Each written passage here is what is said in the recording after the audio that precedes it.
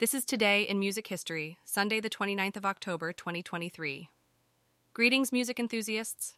Let's journey back to October 29th, 1987, a pivotal date in music history that vibrated with energy, creativity, and transformation. Michael Jackson was ruling the airwaves with his hit album Bad, showcasing his trademark fusion of pop, funk, and soul.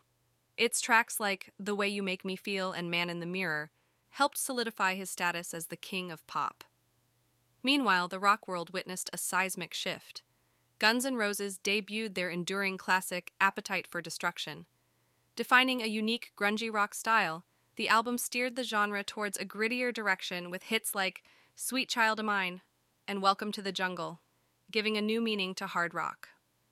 Over in the UK, the Pet Shop Boys were experiencing startling success with their sophomore effort, Actually, housing the melancholy classic It's a Sin. This dance-pop duo was capturing global attention, compelling pop enthusiasts with their electrifying synthesis of disco and synth-pop. The world of hip-hop was not to be left behind, with the pioneering female trio Salt N Pepa shaking things up with their bold, fun, and electric brand of rap. Their groundbreaking track Push It defied gender stereotypes in the male-dominated rap scene, redesigning the landscape for future female MCs. 1987 was indeed a year that hosted an intriguing mix of musical styles, each playing a part in molding the diverse soundscape we enjoy today.